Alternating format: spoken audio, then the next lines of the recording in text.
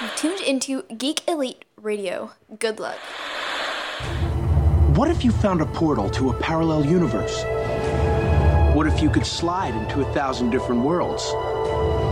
Where it's the same year, and you're the same person, but everything else is different. And what if you can't find your way home?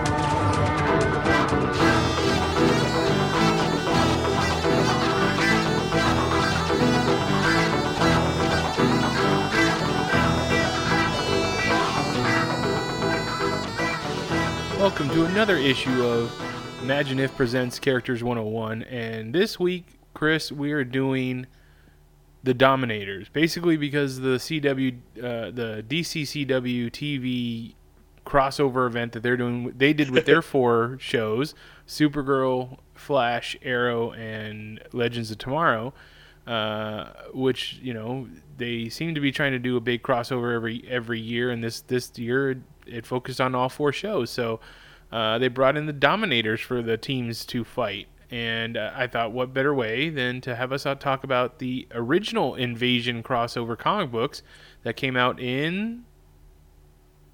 Let's see, when that happened, the original miniseries was January, February, and March of 1989. So that was before the internet, people.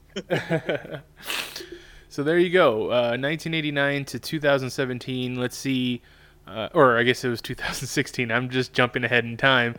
But 2016, see how they held up and what they kept and what they decided to leave out. And now I have not read the original miniseries crossover event, but I watched the TV show, and I think you're the opposite, right? I need you to spoil the TV show for me. Okay, well, I think I can accomplish that easily. All right, but before we get into that, let's go ahead and talk about some comic book news. Okay, well, things are a little bit light. I guess really the big payoff for the moment right now, unless something breaks, but the big payoff was the Guardians of the Galaxy Volume 2 trailer. How freaking amazing was that, right? Yeah, it was pretty great. Oh, man, I fell in love sexually. Wait, don't tell everybody my secrets. I mean, talk about, like, honestly, the only character that I felt bad for that really didn't get to shine in terms of, I guess, like, dialogue and monologue would be Gamora. Right. Know? But, I mean, like, Rocket and Groot, they were perfect together. Peter Quill had his moments. And Drax, I mean, talk about coming out of left field. You know, so, I mean, it was awesome. And then we got to see Mantis in action, so it'll be something. I'm very excited. Okay, wait, which one was Mantis?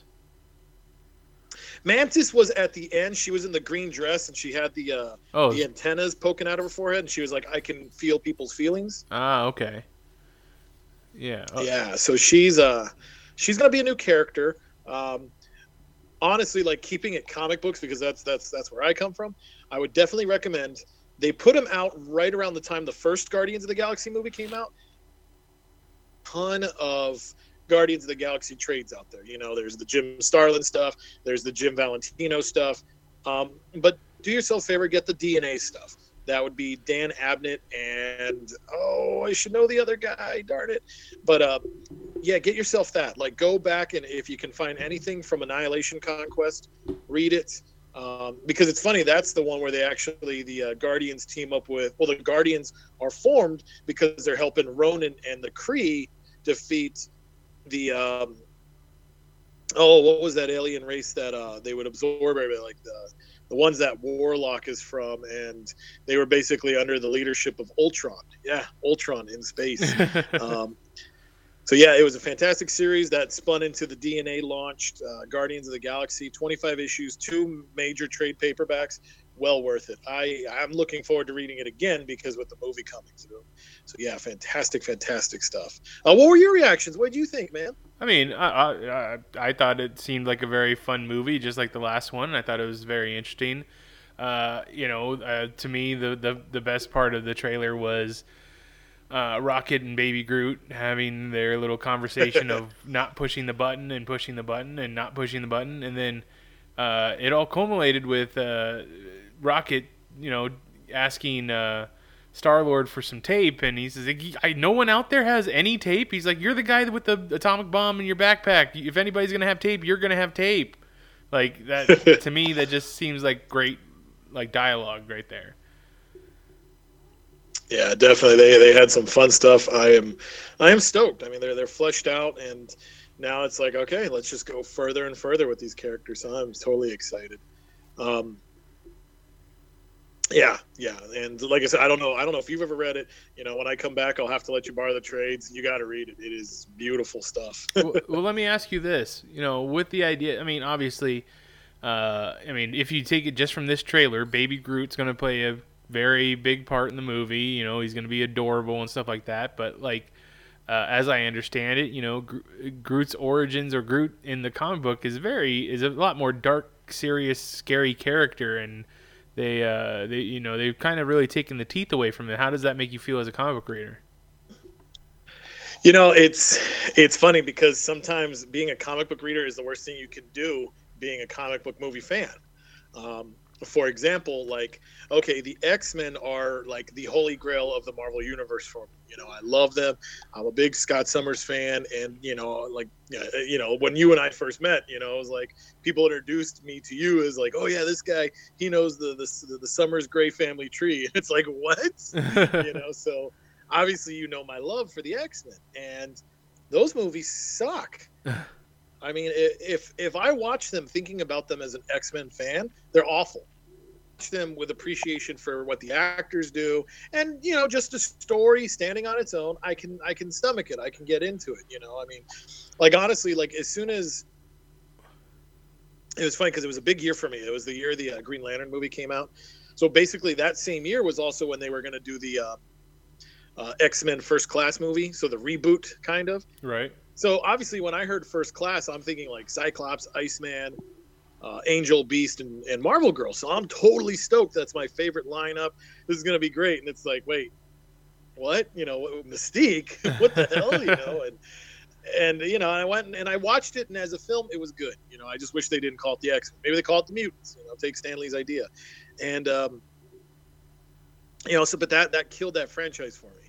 Now that I basically learned to just stop being so anal retentive about it, and I just go watch it. And I'm like, okay, did I have fun? Did I enjoy the movie?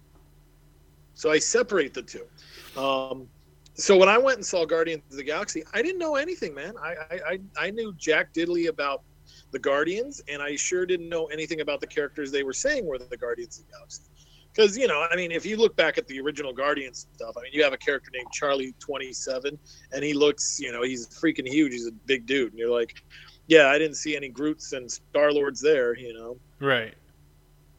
And I saw the movie, and I fell in love with it. I was just like, this is fantastic. You know, Star-Lord is like my number 4 Marvel pick after that movie. It was just fantastic. So it caused me to actually go out and read comics, which is what these movies should do.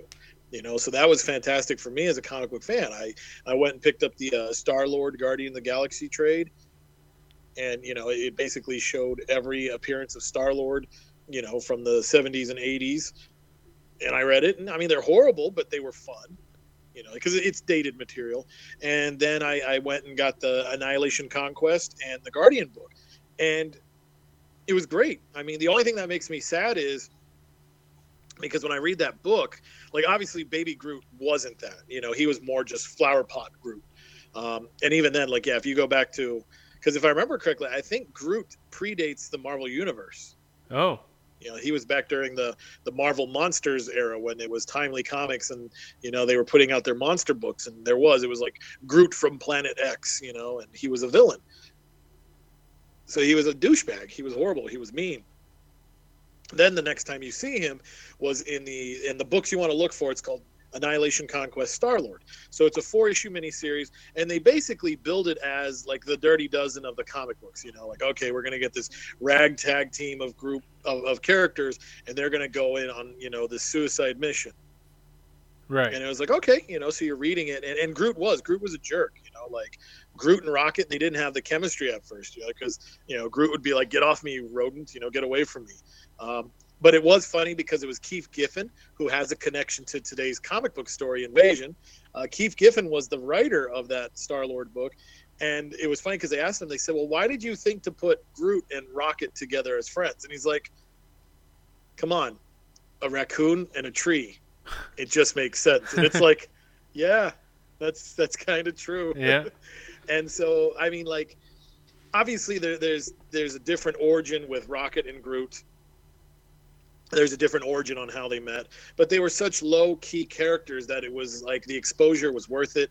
The movie was done right, and it's to a point where they're both fantastic that I don't mind that they're not the exact same. Now, of course, I'm sure if you ask somebody, like, oh, hey, are you're a diehard fan, they might be pissed, because it's like, yeah, well, like I just said, like X-Men First Class, you don't have the original lineup. Guardians of the Galaxy, you don't have the original lineup.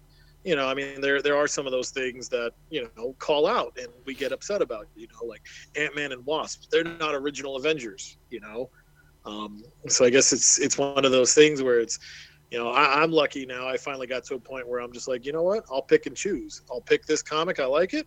I'll choose this movie. I like it. And I go from there. Yeah, I see what you're saying.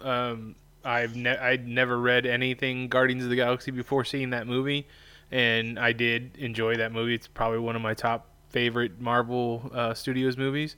But I had read a whole bunch of Ant-Man stuff before watching that movie. And even though that movie strays away from the comic book versions of the characters, I still enjoyed that movie. So I understand what you're saying, and I'm right there with you with the X-Men, which is I think it's just shows you what Marvel Studios is doing right as compared to Fox Studios when using Marvel properties, or even Warner Brothers Studios when using DC properties.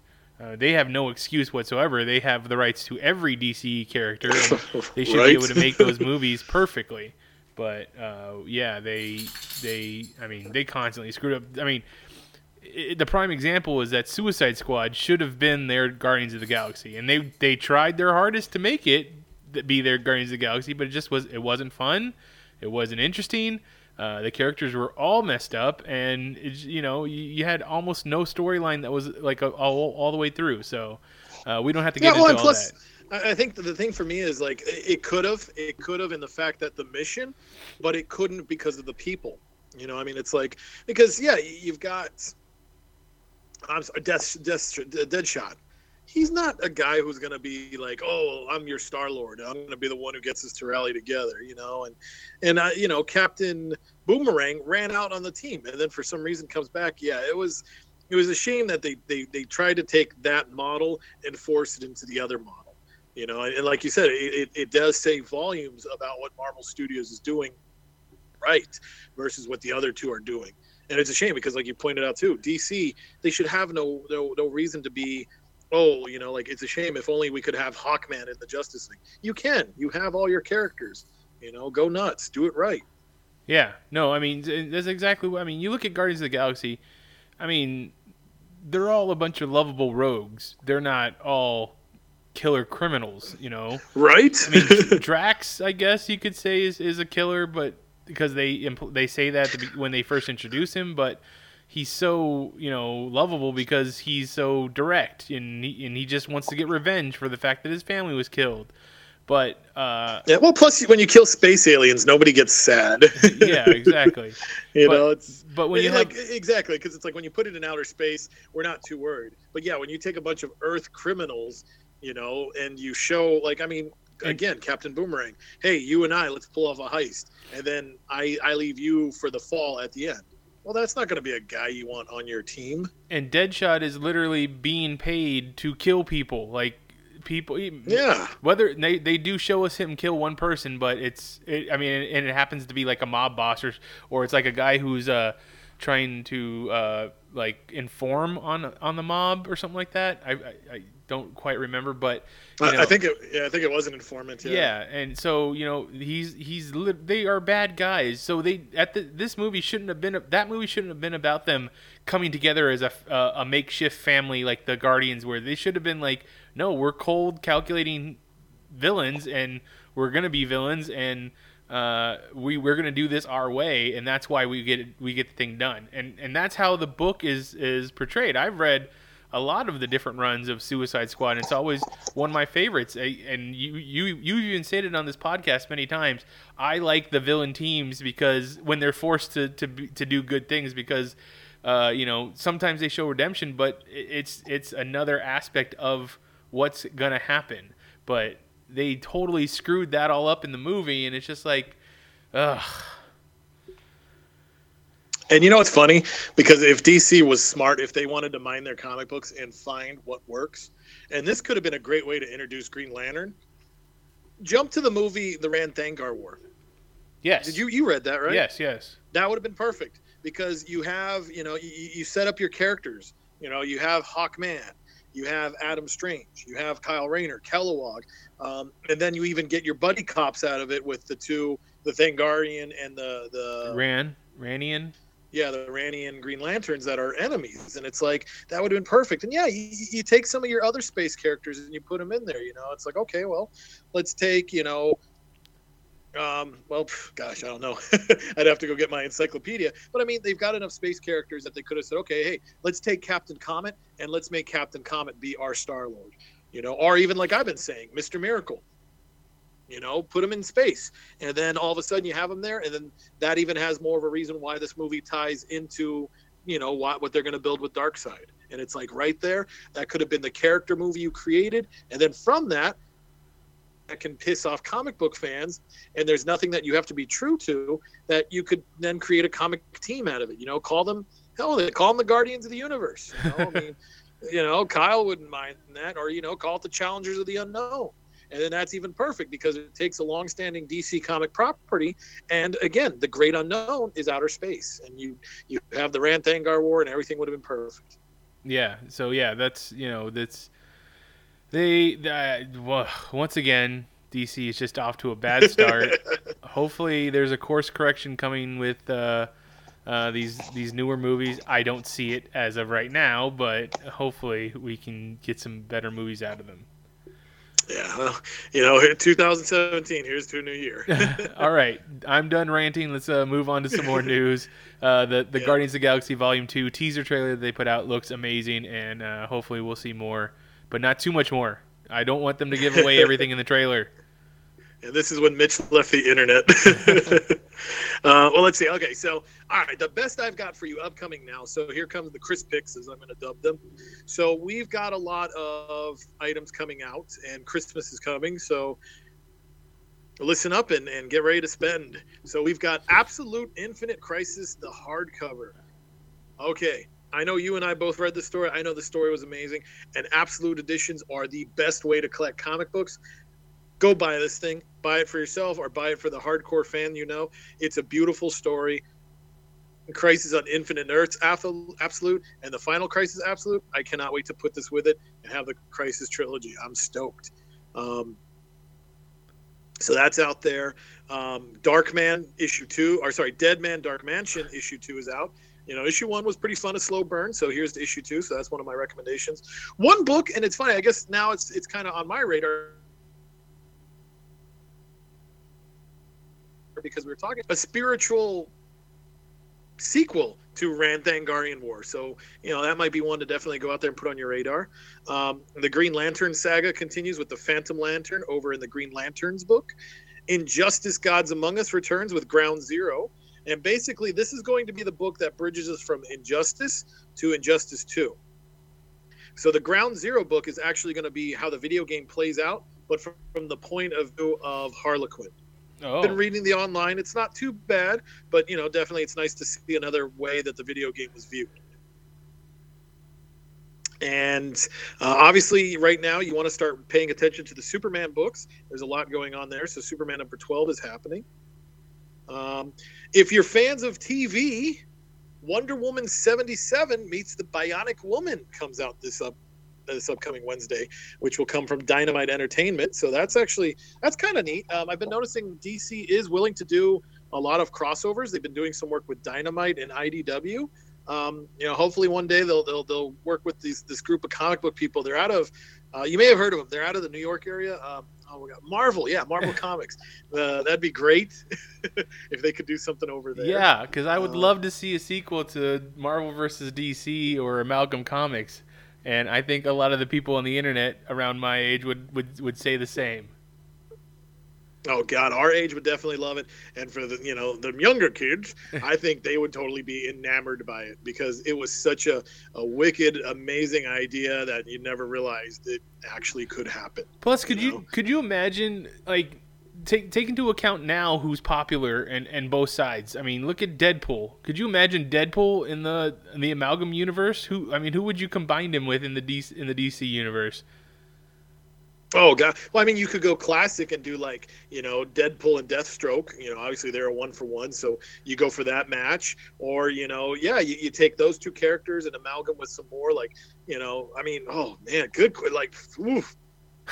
I'm kind of, my brain's going. I had a brain aneurysm there trying to figure out. All right, who would I put Deadpool with? I mean, obviously, for the Hollywood sake, you could mess around and put him with Hal Jordan, Green Lantern. Ooh, poke rib, go for a little shock and awe there. Or would you throw him in with Ambush Bug? Oh, could you imagine that? Dead Bug, or Ambush Pull? I think I like Dead Bug. I think that just sounds ridiculous. And yeah, just he's breaking the fourth wall to the point where like he's reading the comic, Yeah, no kidding. No, but yeah, I mean, kids today could see Dark Claw again. That probably blow their minds.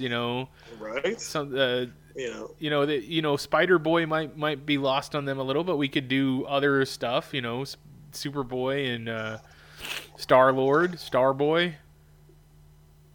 Yeah. Oh man. Yeah. There's so many characters now. So yeah, I totally wish they would.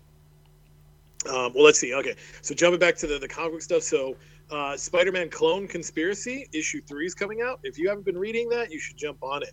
It took a very Walking Dead twist recently, so that's got me excited. So I think that's definitely worth going out. Unworthy Thor is getting a second print, and that'll be coming right alongside Unworthy Thor number 2. Beautiful art and big payoff. I think we're going to see something probably timed just in time for Thor Ragnarok. So hopefully we'll see what's going to happen. And that's about it. So not much from the Marvel side again. Sorry. Wait, I forgot. I am so sorry. This is a major one, and I highly recommend it just because of what we recently got with Guardians of the Galaxy 2. Nova, number 1, is coming back, and it's bringing Richard Rider. So Richard Rider, the original Nova, will be coming back, and I believe they're still going to keep I think it's Sam Humphries. I think that's the name of the kid, the new current Nova, if I remember correctly. I'm not too sure. But yeah, so it's going to be interesting to see what's happened with Nova. How is he back? What's happened to him? What's changed? Will they still call the book Will they still call the book The Man Called Nova? Well, right now it's just going to be Nova, so I think they're dropping it. But that could have been kind of cool. Call it The Men Called Nova. Could have been a neat little, twist on the title, I think. Yeah. I always thought that was interesting because, I mean, once again, I usually sway away from the space comics other than Green Lantern, but I always thought Nova, the idea of Nova or the Nova Corps was interesting. So is that a thing in the comic books, the Nova Corps, or is it just like they just made that for the movie? Well, it's kind of funny, and again, this is where you'll have to. I felt the same way you did. I remember I was, working at Diane's store, FanQuest, and Annihilation was being announced, right? And so basically Marvel was going to revamp its space line of books. And I was kind of like, I don't really care for Marvel Space. But yeah, actually they did have it that there was the Nova Corps, which was exactly like the Green Lantern Corps. And when Annihilation happened, it decimated and killed every single Nova member except for Richard Rider. So that's why he got such a power upgrade, because he basically he didn't go Parallax, but he was the sum total of the power. So he went Ion. Yeah, that's a good way to look at it. Yeah, so he definitely got boosted, because like to me, I always kind of took Nova as a joke because when I think of Nova, I associate him with the New Warriors, which was the teenage '80s street level kids. So I'm thinking to myself, well, I mean, here's the space guy, but yet he's fighting crime, teenage crime on the streets, So what was I gonna associate him with outer space? But yeah, no, he was big time with the whole. The whole space league, and we all got our sectors, and you get chosen to be a Nova. So yeah, they were pretty much a direct carbon copy of the GLs. Well, maybe we'll have to decide to do a 101 of them someday. It would be too bad. So yeah, I know I'm gonna give it a risk. I'm finally gonna jump into outer space for Marvel, so I'll be picking up a copy of Nova myself. I recommend it. I think it could be fun. Okay. Did you have some more that you wanted to go over? No, that was about it. I mean, unless something major happens here pretty quick, I don't know. Maybe some Green Lantern casting. I'm hoping. Well, let's go ahead and talk about that rumor that came out the past weekend. So you had actor Armie Hammer. Most people, I think, will remember him from The Social Network and Lone Ranger. Lone Ranger. And maybe even The Man from U.N.C.L.E., which he starred in with Henry Cavill, our current Superman. I have to say, all three of those movies I enjoyed quite well. But while he was... Really? Lone Ranger? Yeah, I didn't think it was as bad as everybody made it out to be. I think more people just... were upset about Johnny Depp, and I'm like, he's the bigger star. Of course, he's going to take up more screen time. I really felt that it was a good movie. It's just, Disney might have overhyped it, but they have a record of doing things like that with like John Carter or some of their other Haunted Mansion, and that's kind of the way that the Pirates of the Caribbean movies are going now. But it's just, I really didn't think it was as bad as everybody made it out to be, but. With that being said, Armie Hammer did at one time when they were making the Justice League movie back in the early 2000s, or it was mid 2000s, he was cast as Batman. That when the writer's strike happened in Hollywood, that movie was canceled and put on the shelf, and that he was no longer Batman. But I guess it started off with him being followed on Twitter by Jeff Johns, which at this point is kind of a good inclination that an actor is going to be involved in the movie somehow, because Jeff Johns is supposed to be the gatekeeper basically for the movies, and and then he followed it up with tweeting to Joe Manganiello, who's playing Deathstroke. We know that for a fact. Said, "Hey man, it was great seeing you," or something like that, something to that effect. And then Joe said, "Yeah, I'm so stoked. It was great seeing you this weekend," or something to that effect.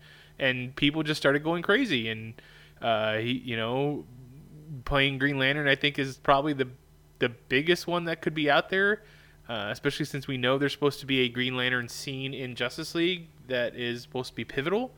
And we've talked about it before of who it is they could possibly be. I think we both came to the conclusion it won't be an Earth sector Green Lantern. It will probably be one of the other ones, or it would be Abin Sur. So yeah, I definitely think that's a safe bet that it'll probably be an alien GL. But yeah, no, I'd be totally stoked. And I don't know if he Army, right? Army, yeah. Army, yeah. So I like the way he played it out because when Manganiello was like, "Oh, it was great," and something about the big announcement, and like it was like literally a tweet with one word, and then finally like, "Yeah, I'm gonna play my old guitar tonight. I haven't played that in forever," And it's like, man, even like Hollywood themselves, they know we're watching everything. So I thought that was pretty funny. Yeah, exactly. Yeah, I hope that someday Jeff Johns starts following me. When they started tweeting, when he just started tweeting, "I will be playing," and then my old guitar because I found it in a closet. A giant troll face should have just showed up right there because he just trolled everybody on the internet. Yep. That's probably the biggest role that isn't being included in the Justice League yet. Especially when they say things like Unite the Seven. We don't have a Green Lantern for the Justice League. and it's very very obvious. So what they're holding out for, I don't know. I could not even speculate. Just pick somebody at this point, and we'll just we'll go with it. We're going along with everybody else, even if we didn't like the choices. Yeah, honestly, I mean, Green Lantern is a pivotal pillar of the DC universe. So it's like, yeah, do yourself a favor. Now maybe, I don't know if the, obviously they want to do the hype and try to get everybody, like freaking out and whatnot. But it's like, yeah, if you don't make Green Lantern a major character of your movie, you're doing it dumb. Right. Because even Jeff Johns, if you go back and read his New 52 launch of Justice League, obviously the first Justice Leaguer we meet is Batman, but then who's the first person to meet Batman? Green Lantern. So it's like, yeah, that is, because I mean, ultimately, if you think about it, out of all your Justice Leaguers, Batman and Green Lantern are the most human, because if you ever take that ring away from Hal, he's just a guy. Right. If you ever take those gadgets away from Bruce, he's just a guy. Yeah, he's Force, just. But trying to take the Speed Force away is a lot harder than taking away a ring. Yeah, exactly. He's those are the most human. I mean, at least at this point, especially since now that Cyborg is part of the Justice League, he's more. He even says it himself. He's more machine than man. So, not having Green Lantern in there does take the fact that we're humans protecting ourselves out of the equation quite a bit. I think that it's also detrimental not to have the great dialogue that, especially in that book, and one of the few good things that came out of 52.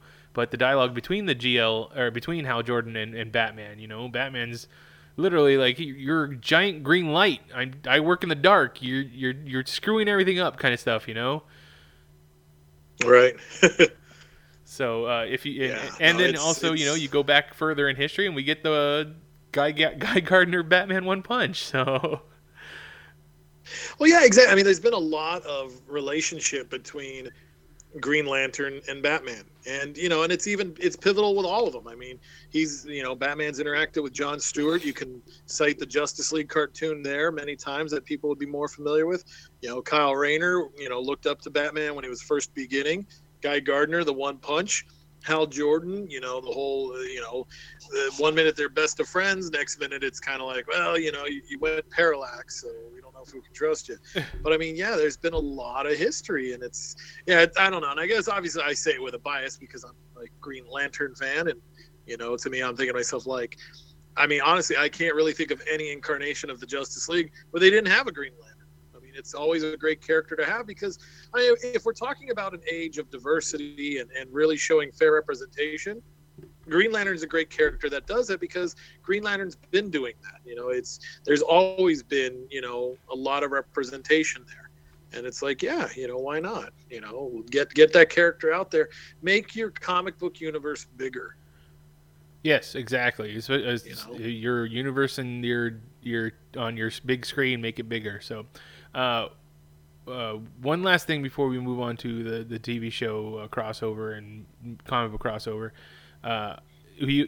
They're sitting at the Watchtower, and Batman and Green Lantern are getting into a fight, and Batman brings up Parallax, but then Green Lantern brings up Tower of Babel. Who wins that argument? Oh, that's wow, good. I like what you did there. Honestly, I guess I would say, honestly, considering the huge retcon where Parallax was the space bug alien that was planted by Sinestro, Hal can argue that, hey, it totally wasn't me. Meanwhile, with Batman and the Tower of Babel, that was Batman. He set that up. He orchestrated it.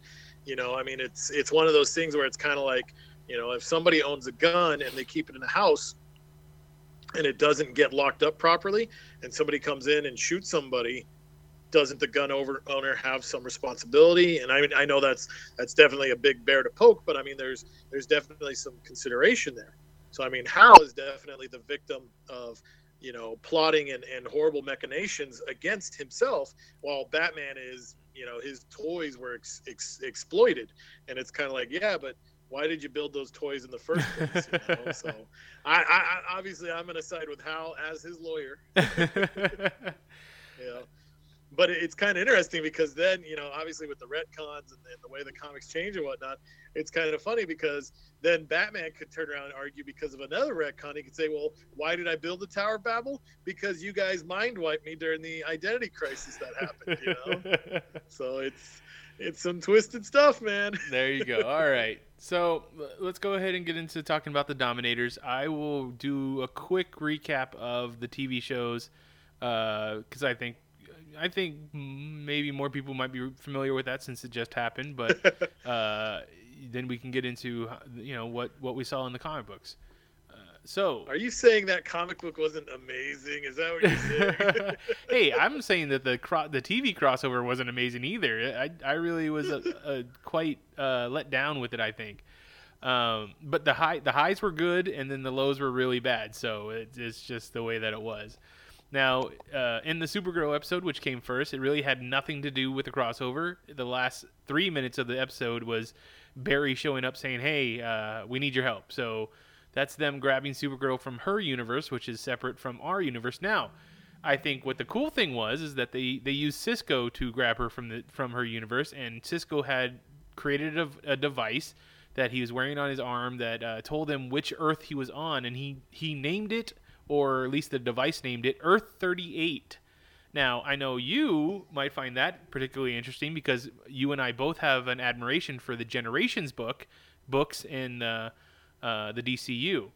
And according to Grant Morrison's Multiversity guide, Earth 38 is the Generations world where Batman and Superman were created in 1938 and 1939, not respectively, and aged appropriately in real time, having their different families and then kids and all that stuff until eventually Superman started aging backwards, and Batman was keeping himself alive with pits and tech. But that's that world, which you could also take into account that maybe they named it Earth 38 because Superman was created in 1938, and you have that world is basically Superman and Supergirl. So I thought it was interesting they gave it that name. What do you think? What do you think? I like that. I like how you did your research there. You did your research. So it's kind of funny because no matter what, both 38s really do lead to Superman, stories. And if, by the way, listeners, if you haven't picked up Generations, you should. Generations 1 and 2 was amazing. Generations 3 was good, but I think what hurt was it was huge. Like we had 2 4-issue miniseries and we got a 12-issue miniseries. But I like how they play that out because obviously Generations is about family. Supergirl is family. 1938, referencing Superman's first appearance. So I think that's cool. It's very much that. Those are the Easter eggs. Like, God, I wish the CW was the WB instead. Well, you know what? I'll get to something about that here at the end when we're as I'm talking about it. So, Supergirl shows up in Flash. That's when basically Flash has Ollie there, and the whole secret of Flashpoint comes out, and both the Flash team and the Green Arrow team and the Legends team are all pretty much upset with Barry for screwing up the timeline, tells him to stay back and not go after the Dominators with them when they go to fight. Now, Ollie says, look, if you don't let Barry come help, then I'm not going to come help. And Diggle is like, hey, then you're not going to come help. And really? Is that what you really want to do? You're going up against this alien race that can pretty much shred you apart, and you're going to tell your 2 biggest hitters not to come along? I mean, does the Justice League tell Superman and Batman to stay behind because you guys fucked up? No, you don't do that. You let them come along, you defeat the bad guy, and then you deal with it afterwards, which is what we saw in Tower of Babel. Batman afterwards they're like, okay, we're going to take the vote on whether or not you should stick around. So while going off to fight the Dominators without Ollie and Barry, the team gets taken over by the Dominator's powers, mind control powers. So Ollie and Barry have to defeat all of them on their own. Well, they figure out that there is a device that is controlling all their minds. Barry being smart enough, because let's also remember that Barry is supposed to be a scientist and he can figure things out, but they just don't let him do that often.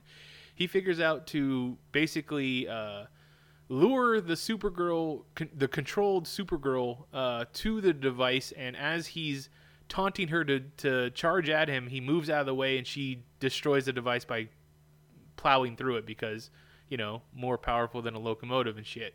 So Right. that's basically the end of the Flash episode. We then go into, as they're leaving the compound where the device was being used. Oh, and let us not forget that we saw a brand new building for Star Labs that we'd never seen before, and it looks a lot like the Hall of Justice from the old Super Friends TV show. And now I know they use it in the comic books as the Hall of Justice, and they also used it in Young Justice as the Hall of Justice. But that's, I think, where we saw it probably first with Super Friends, if I'm not mistaken. Yeah. So you have most of the Green Arrow team get sucked up into what is, you can't think of anything better than a transport from Star Trek. They basically just teleported to an alien spaceship.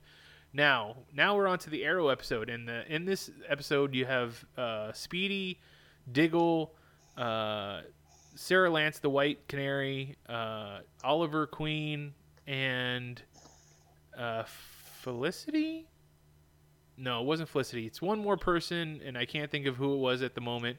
But they all got sucked up into this thing, and they're inside of these pods, and they are asleep. And as they're asleep, you can tell... Oh, it was Ray Palmer. That's who it was, because he originally started off on Arrow. But basically what we got here was What Do You Get the Man Who Has Everything comic book. The Black Mercies. No kidding. Yeah, they never. You don't actually see any Black Mercies, but this is literally what it is. Oliver Queen is getting to have the life that he wanted. His parents are alive. He's gonna marry Laurel, and Diggle is the new Green Arrow. Thea is... Oh, I remember that episode of Batman the Animated Series. Yeah, exactly. And eventually Oliver takes on the role of Batman and is like, wait, none of this feels right. And as the episode keeps going on, you see that they're all breaking free. Now Thea is the only one that knew about it, but decided she didn't care that it was all fake. She'd rather live in the fantasy world than live in the real world where her parents are dead. So, Gotcha. Eventually, when they figure out what they need to do, as they're going to get to the point where they're supposed to get to so that they can leave the device, get out of the dream state, the machine starts throwing threats at them, like Deathstroke comes back, and they have to fight all these other guys, Damien Dark, basically they're big villains.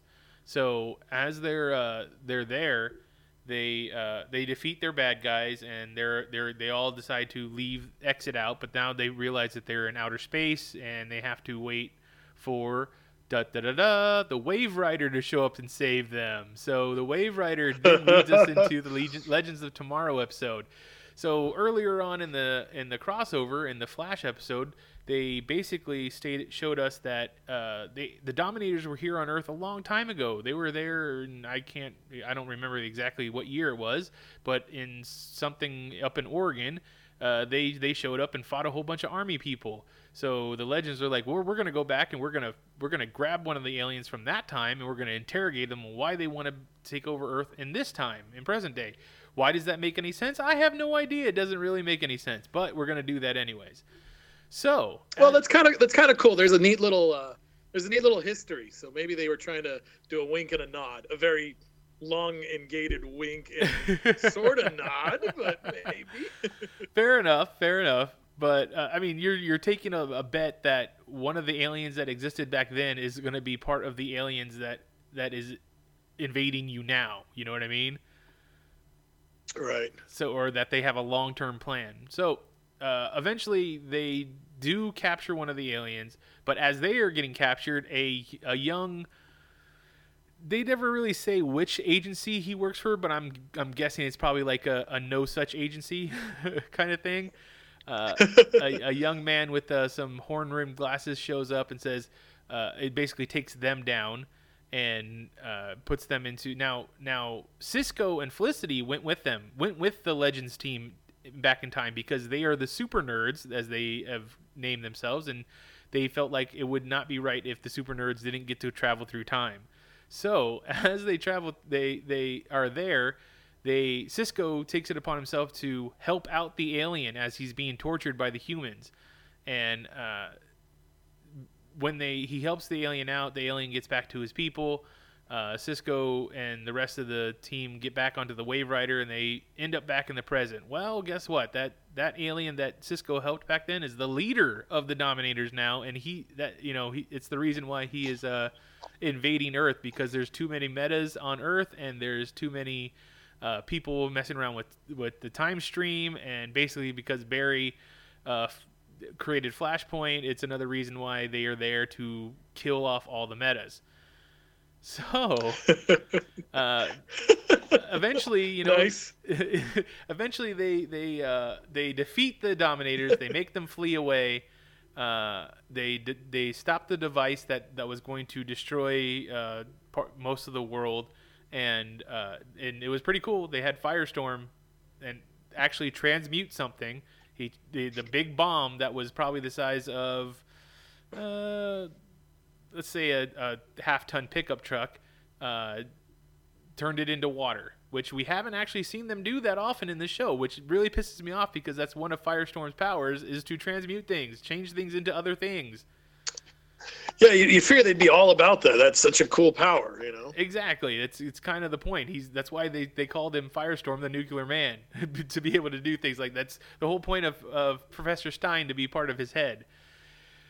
So, with that being said, Cisco then has to come to the realization that what he did is exactly the same thing as what Barry did, because Barry basically killed off Cisco's brother by changing time, because in this new timeline, Cisco's brother's dead, and he wasn't dead in the previous timeline. So when he found that out, he was very upset. But then he realized he did the exact same thing because he thought he was doing the right thing. So that's what this big crossover was about, basically to tell Cisco, hey, stop being a little mopey bitch. I just see this in like a very Mr. Rogers, like the end of the episode. So let's recap. What did we learn? Stop being a mopey bitch. So there you go. 4 episodes to basically teach Cisco a lesson and make it so that he's not depressed anymore, hopefully, and he's going to be fun Cisco again, which is what we like on the Flash show. Wow. However, all right. So, go ahead. Before you get started, the last thing we did see is that Cisco gives Supergirl a device that basically will allow her to either talk to Barry or someone else in our universe, or travel between the two universes whenever she wants. So, I assume we'll probably see this again, or we'll see her use it again sometime, probably next season. And then, if they decide to go with another big crossover like this next year, I have to assume that will be when they decide to do, if they do it, a version of Crisis on Infinite Earths. You know what I'd like if they could do it, and this would be fun because I think it would be really right up the alleyway of Legends of Tomorrow. They should do Armageddon 2001. Ooh, wow! Like introduce Wave Rider the person. And then, you could do, these little like spin-off episodes, kind of like the Flashpoint and stuff like that. So, you could show a future Ollie Queen and what's going on, a future for Ray Palmer and all these guys, Barry and things like that. And how cool would it be, if they show these things where it's like, you could, you could definitely like play up some stuff, show like the Crisis and Barry out racing the antimatter cannon and getting killed, and then whatchamacallit, Superman holding Supergirl after she took on a massive battle. Now, I don't know. I've got love for that crossover. Am I wrong? Or am I right? In what'd you say it was called? Armageddon Armageddon 2001. 2001. Okay, was that not the introduction of Monarch? Yep, that was because the Monarch was ruling the DC universe with an iron fist because he killed all the heroes and he was the only person. So, but nobody ever knew who he was. The rumor was it was a hero who betrayed the other heroes. And as we know now, it was supposed to be Firestorm, but that rumor got out, and they decided to change it at the last minute. Or not Firestorm. I'm sorry, Captain Atom. Captain Atom. Yeah. And supposed then to be Captain Atom. Eventually, they course corrected that and made Captain Atom into Monarch when Arena came around. Yeah, right around Arena. Yeah, because it was right after the. It was when they blew up Bloodhaven. Right, so I forget which crossover that was. That would be Countdown to 52, Atomic wouldn't Knights. It? Yeah, it was right after. So yeah, I think it was right after Infinite Crisis, and that led into the Countdown, and that's when. Because yeah, it turns out they had the Captain Atom in stasis, and the only way they could hold him was by putting him in a Monarch-looking suit. And so basically, when Captain Atom was reawoken, he was very, very angry, and he basically was kind of like, all right, kind of had his own Parallax moment where it's like, well, if you want to do it right, you got to do it yourself. So if they were to do Armageddon, I would definitely I'd love this, because then they would bring in Captain Atom, and I think that would be an incredible character to bring into the comic or into the TV shows, even if they didn't keep using him. Like I could see that at the end of it they could be like, oh well, he's still gonna go fight for the Air Force or whatever. He's going to be a government guy. He's not going to be part of anybody's team. Yeah, I mean, they could definitely bring him in every now and then. They don't have to make him a total, I mean, I would love it if he was a reoccurring character. He's one of my favorite heroes. But, I mean, at the same time, it's like, well, hey, I'll take anything I can get. So, yeah, I'd love to see him make his TV appearance. So one last thing, though, with the TV show, and I want to bring this up because I know that you'll probably enjoy it, but at one point, at the very end of the crossover, when everybody's kind of having a party and celebrating that they won, Supergirl is in her civilian clothes as Kara, and when she does that, she usually has her glasses on and her hair back in a ponytail, which is very similar to the look of Felicity from Arrow. So the two of them are talking, and Kara kind of walks away, and Ray Palmer is standing like right there while they're talking. Felicity then turns to Ray Palmer and says, it's like looking into a mirror, because, that's the joke, is the two of them look very much similar, very much alike. But then Ray Palmer says, and which is played by Brandon Routh, says, what's funny? She looks a lot like my cousin. So I think, is obviously a joke thrown in there because Brandon Routh played Superman in Superman Returns, and Superman's cousin is Supergirl. Yeah, no, I thought that was hilarious. Actually, it was funny. I was reading a thing by Greg Berlanti, and it was an interview, and I'm pretty sure I saw the clip, because there's no way I could have imagined this before the interview. But yeah, they had at one point where I think they filmed it. Like Supergirl looks at Ray Palmer when he's got his mask off, and she's like, "You look like my cousin," and he just kind of does like a Christopher Reeve Clark Kent, like type of thing. And, basically Greg Berlanti was like, yeah, we had to throw that in there. We had to do that joke. It was perfect. And, it was just a matter of trying to find where to fit it. So that's why it became, the one that they did right there, where it was like, oh, she looks like my cousin. And yeah, I thought that was cool. I mean, it's definitely, it's good for the actors. It's fun for the fans. Why not? Yeah, exactly. It's just good times. Great way to get people looking at stuff. Okay, so I talked enough about the TV crossover. Let's hear about the comic book crossover. Okay, well, let's see. All right, so keeping in mind this is a 101, so let me introduce the Dominators. So they were basically an alien race known as the Dominion.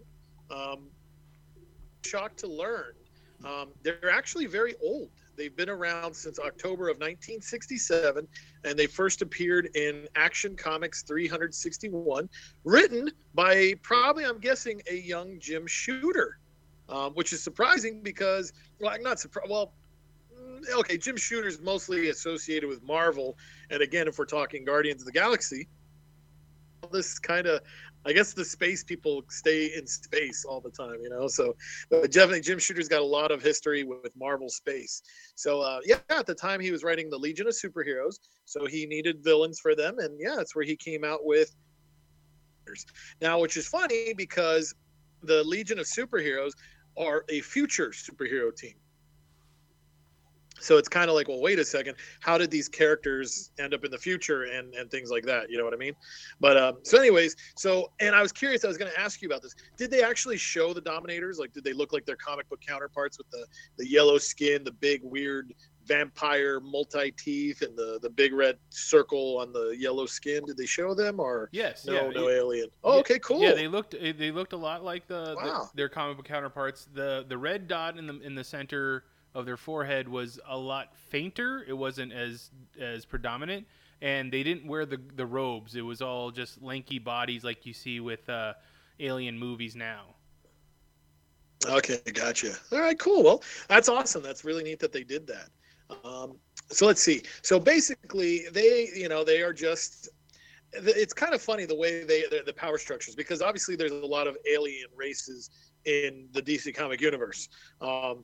There's the Dominion and the Durlans and the Khund, and those three are like the big ones. You know, they're like the three dominant alien races.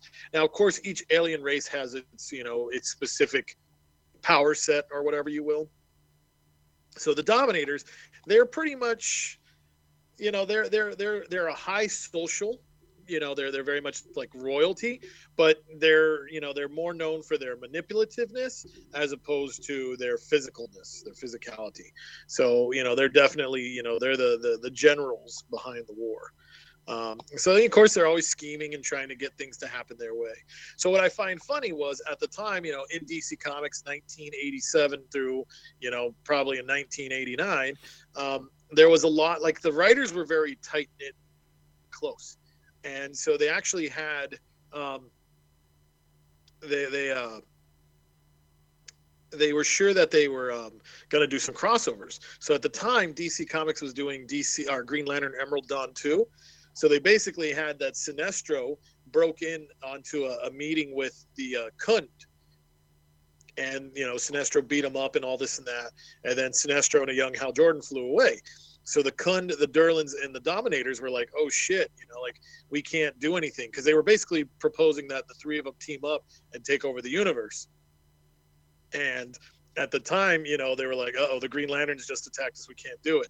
So they're like, don't worry. We'll wait for it. We'll do it later. So obviously this was like, in comic book time 10 years ago. In reality, it was like 1 year prior to the crossover. And yeah, I think that was like Green Lantern Emerald Dawn issue 2 or 3, something like that. So anyways, so now here we are in 1987, and the Dominators, the Durlans, and the Khunds, they decide, you know what, it's time to do it. And what they're going to do is they basically propose war on Earth. Why Earth? Well, there's such a saturation of superheroes. That's where everything happens. Darkseid's trying to take it over. Kryptonians live there. Martians live there. And they're sick of it. And it's like, we can't have all that power on one planet. We have to control it. We have to take it over. So those three alien races team up. They also get the Gildishman, the Okarian warlords, and the Thangarians, which would have been kind of cool if they'd snuck some of them in there, because obviously the connection to Hawkgirl, like what would the Legends of Tomorrow think, if they saw like, hey, wait a minute, Hawkgirl is, part of our team, and here's some of her people fighting. And what would she even think, because she's more, timed in with the whole reincarnation Egyptian thing as opposed to the space part. So I think that could have been a neat little like, uh-oh, what's going to happen? So the 6 alien races, they propose war, and they're basically like, all right, Earth, surrender, or we're coming in, and it's going to be dirty. So at the time, we get a lot of famous faces teaming up to basically form a counterstrike to prevent this from happening.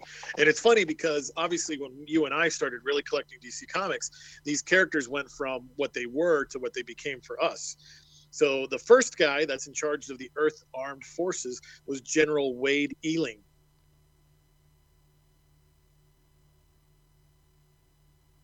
ALA. And he was basically kind of like a poor man's General Thunderbolt Ross. but he decided early on to be like, no, let me inject myself with superhero powers and go head to head with my nemesis. Right. So he was basically always making life hell for Captain Atom.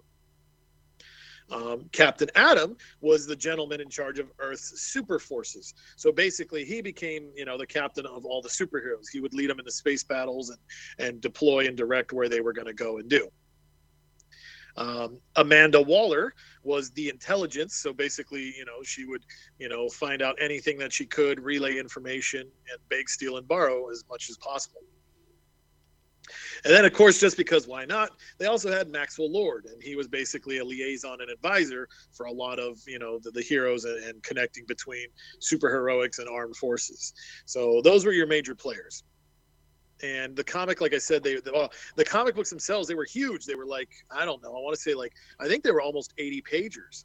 Now, what's really cool about those comics, so at the time, let me see if I can remember this correctly, we've got...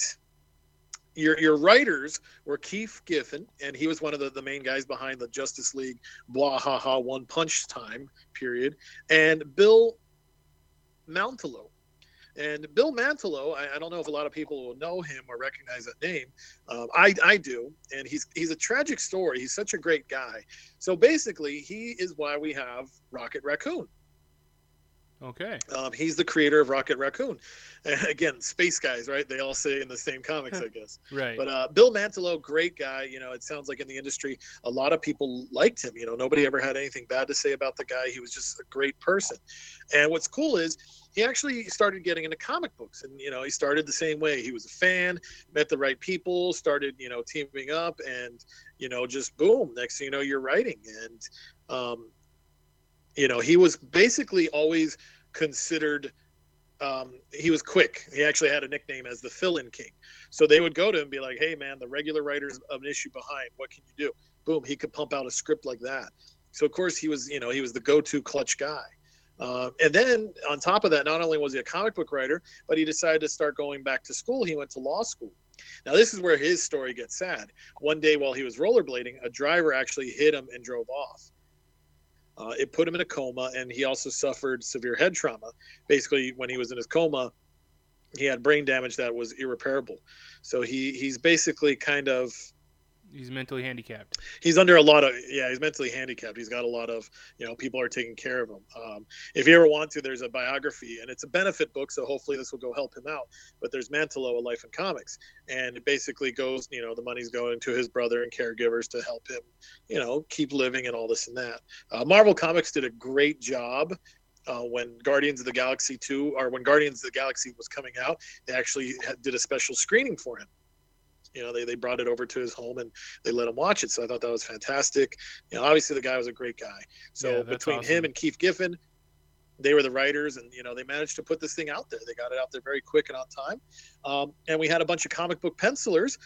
Bart Sears, a lot of people recognize that name. He's got some beautiful art. And here's the big one, Todd McFarlane.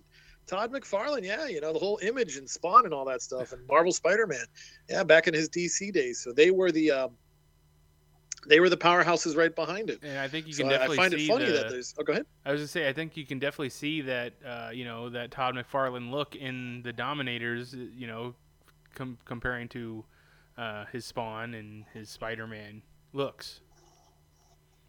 Yeah, he definitely likes those elongated looks, and even when like when you look at characters like when their teeth show. Yeah. I know it's a weird characteristic, but they've got very signature styled teeth. And I remember when CW was putting out the promo pics, they definitely did try to reference a lot of Todd McFarlane art. So there was definitely a lot of winking and nudging towards the industry in itself. But so basically, you had all those aliens going in there. Basically, the Dominators, they wanted to invade Earth and basically be the de facto leader and the winners. The Coons, they're the brutes that are going to be the ground troops. The Thangardians, they're fascist police, and all these groups coming. And actually, I forgot too, the Daxamites, they were part of it. So they were definitely. That's what made this harder, because they're Superman strong. So you've got Daxamites against a Kryptonian. So it was very tough, but basically, the heroes. Go ahead. I was gonna say, Daxamites have a very, easy for weakness for Earthlings. It's lead. Lead can be found just about anywhere, and it puts the. Grab a number 2 pencil. I mean, if you look at what happened to Mon-El in the comic books. I mean, just by being exposed to a little bit of lead, he had to be put into the Phantom Zone just so he wouldn't die. Yeah, exactly. So, yeah, I mean, while they're powerful, you're right. There's definitely a lot of weakness available to them. I mean, all they got to do is throw some tap water at them, right? Oh. But everybody at home right now is gonna be like, not doing that again. But yeah, actually, it was really cool. The Invasion book, it was a 3-part proper series, and then it led out to all kinds of stuff. I mean, everybody in the DC universe was involved. I mean, we've got Checkmate, Flash, Firestorm, Justice League International, Manhunter, Wonder Woman, Superman, Animal Man, Doom Patrol, the Atom. So let me ask you this: Starman, Swamp Thing. Oh, go ahead. What was it the heroes eventually did to turn them back? Well, now that's where you kind of got me at a loss. I'm trying to remember. I think, I don't know. So this is the part, I don't know if this is what you're going to reference, but the idea was there was a gene bomb.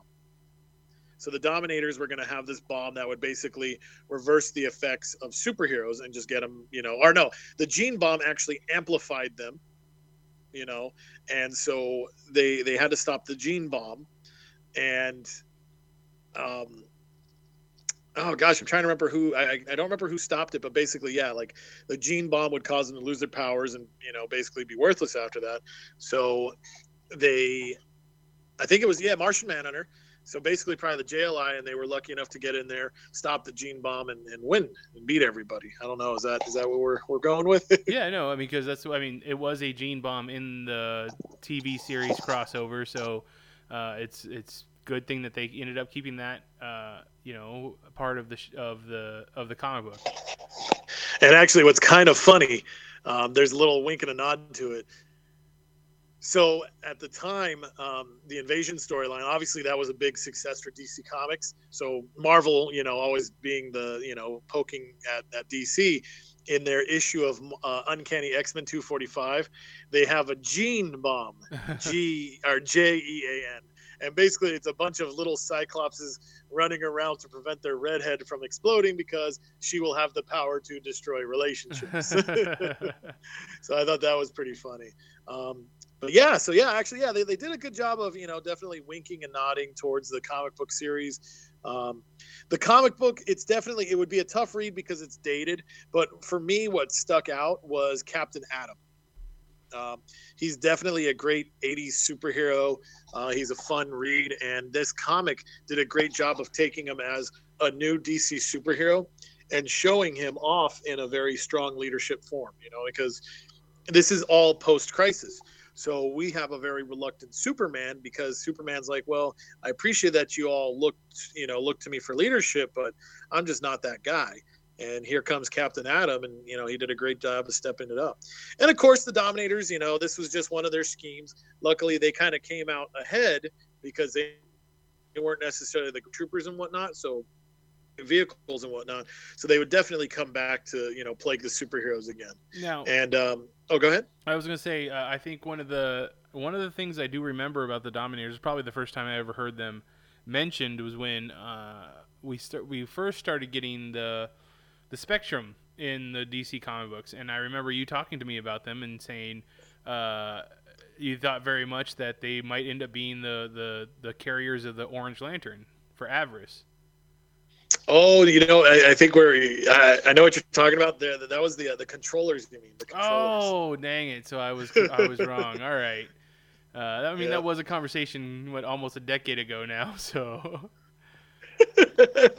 Isn't it scary to think about that? Like during our big hype of the Jeff Johns Green Lantern War of Light, it's like, oh my God, that thing's hitting on 10 years. That's scary. But yeah, no, the Dominators, they've definitely been, they're very much Legion of superhero villains, so I know I don't have too much exposure to them. They're kind of like, anytime they pop up, it's like, oh, that's supposed to be exciting, but yeah, they're kind of, they're kind of like the leader, the Hulk villain, the leader. So it's like, while they're cool, they're definitely not your fist fighting villain. They're just Right. more behind the scenes. But yeah, no, but definitely Invasion. It was a worthwhile comic book. Definitely showcases the Dominators and stays in continuity, in reference, in spirit to the TV show. Definitely worth picking up. I myself, I know I bought a copy of it, because definitely, like, I know a lot of people, it's harder to go back and read older comics, but one thing I will say about the 80s and 90s of comic books, they did a good job of crossing over. Back then when you would buy a crossover, the issues felt worth it. And it definitely made fun. And like I said, I was like the issue, like if you ever just obviously go online, go to the Wikipedia entry, and you will see the checklist. Somebody actually did a good job and put it in reading order. And I mean, every book is involved, and that's awesome because, sometimes, Marvel Comics does it, something happens. Well, it's an Avengers story. Well, it's an X-Men story, and they never really have the two cross over all the time. So this one did a great job of getting every hero involved at the time. Well, there you go. I think you gave everybody some good issues that they can go look up if they want to know more about the Dominators, and we got a good history of the Invasion crossover in general, and I did my best to recap the show. So, if anybody wants to get at us and tell us that we're wrong or thank us for doing this public service, you can reach me on Twitter at agent_of_the_bat. You can also find Chris on Twitter as Stuff I Should Say, and should being spelled SHUD. And you can get Geek Elite Radio at Geek Elite Radio on Twitter. Then go to our Facebook page, facebook.com/Geek Elite Radio. Be part of our conversation, be part of the community, and join in. Tell us what you thought about the crossover. Tell us what you thought about the comic book, if you were one of the few that read it. But then go over to our website, geekeliteradio.com, to go ahead and check out archived episodes of this podcast and other podcasts on the Geek Elite Radio Network. But until next time, this has been Imagine If presents Characters 101, The Dominators, and all on the Geek Elite Radio Network, saying always remember to geek out. Geek out. We now return you to your regularly scheduled program.